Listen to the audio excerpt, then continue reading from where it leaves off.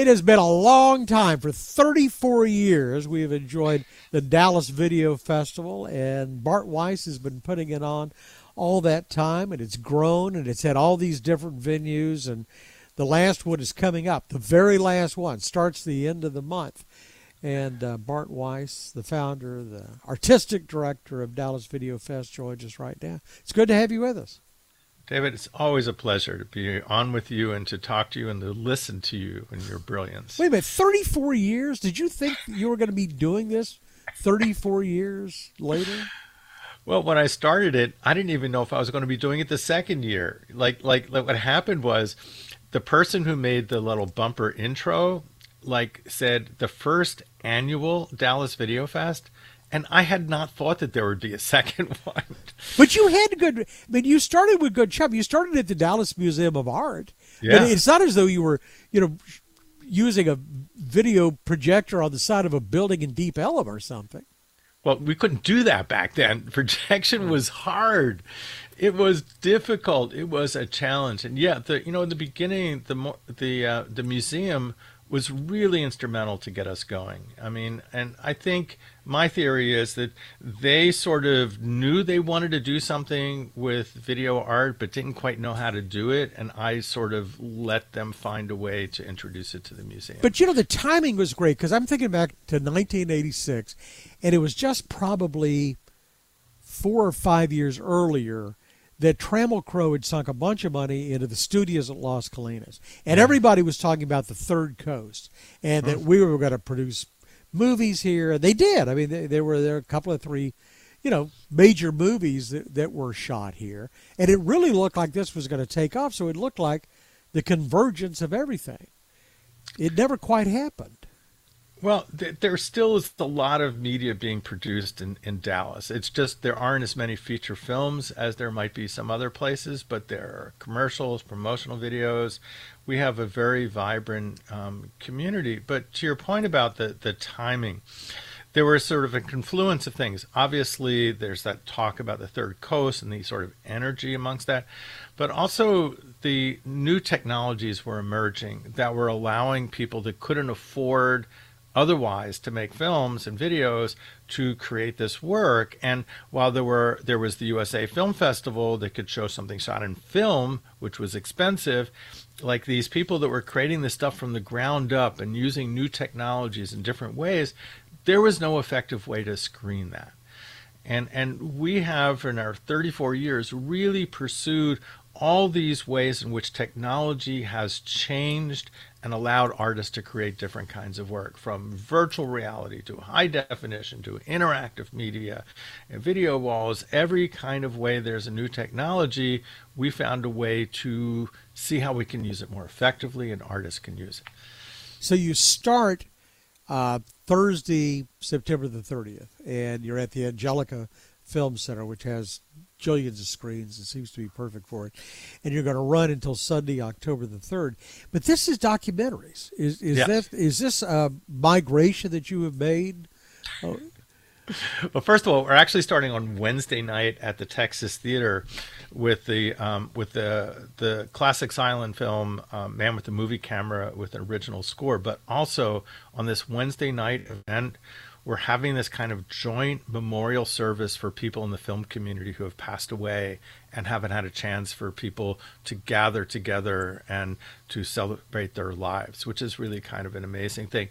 But to the question about documentary, the reality is the advantage of being like the artistic director and doing it as my festival is as my interests change and evolve, I kind of move in different kind of directions. There were years when we were doing a lot of video art and some documentary and some narrative, and then years when we were doing a little more narrative. And then a few years ago, I just split them all into separate festivals: a narrative festival, a documentary festival, and an experimental festival.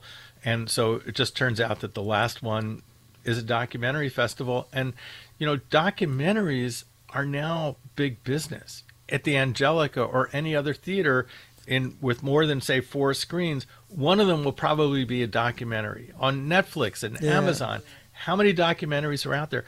people are watching documentaries. Oh, but also, Bart, there's so many more outlets right now. I would think.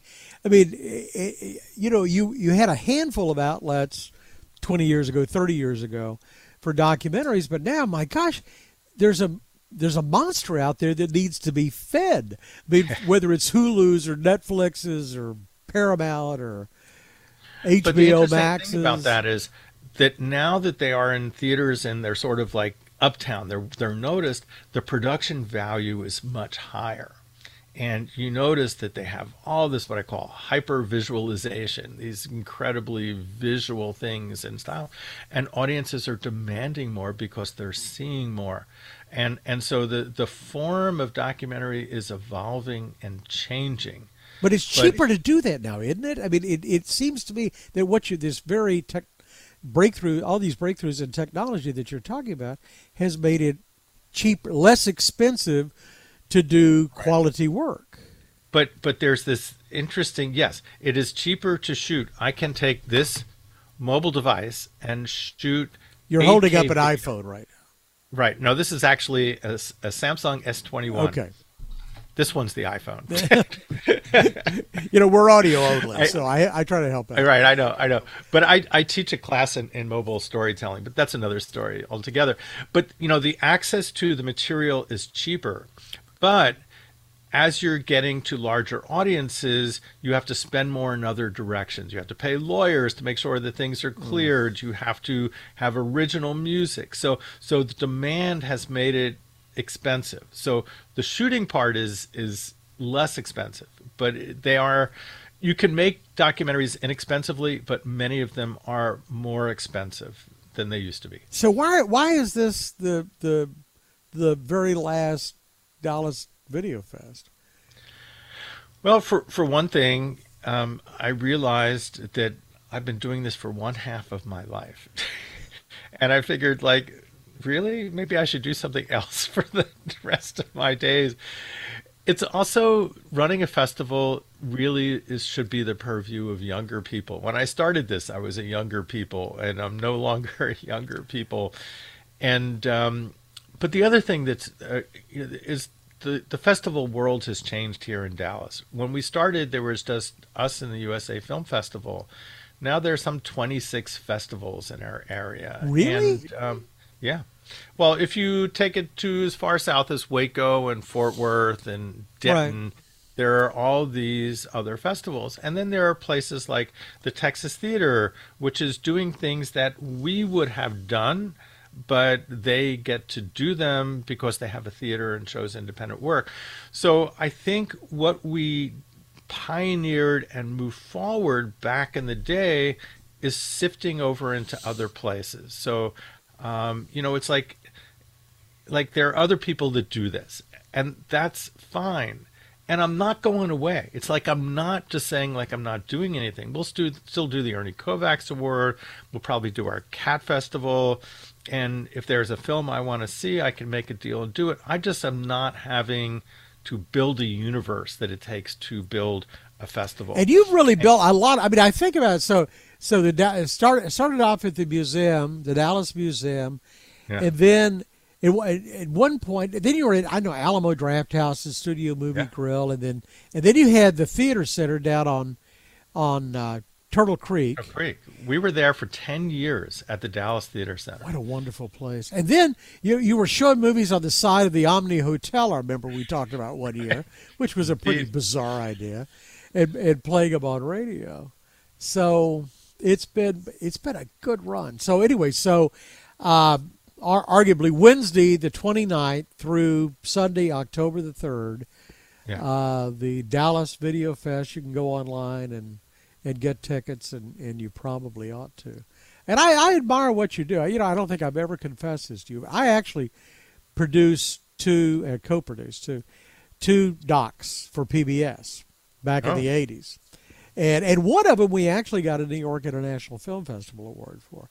But I hated it. It was just the very idea of taking 30 hours of incredible video and having to cut it down to 28 minutes and 56 seconds it was like, which of my arms do you want to take off? That's It's the best. I mean, I died for that shot, and you got to take it out. It was just a horrible thing. It's the joy and the curse of editing.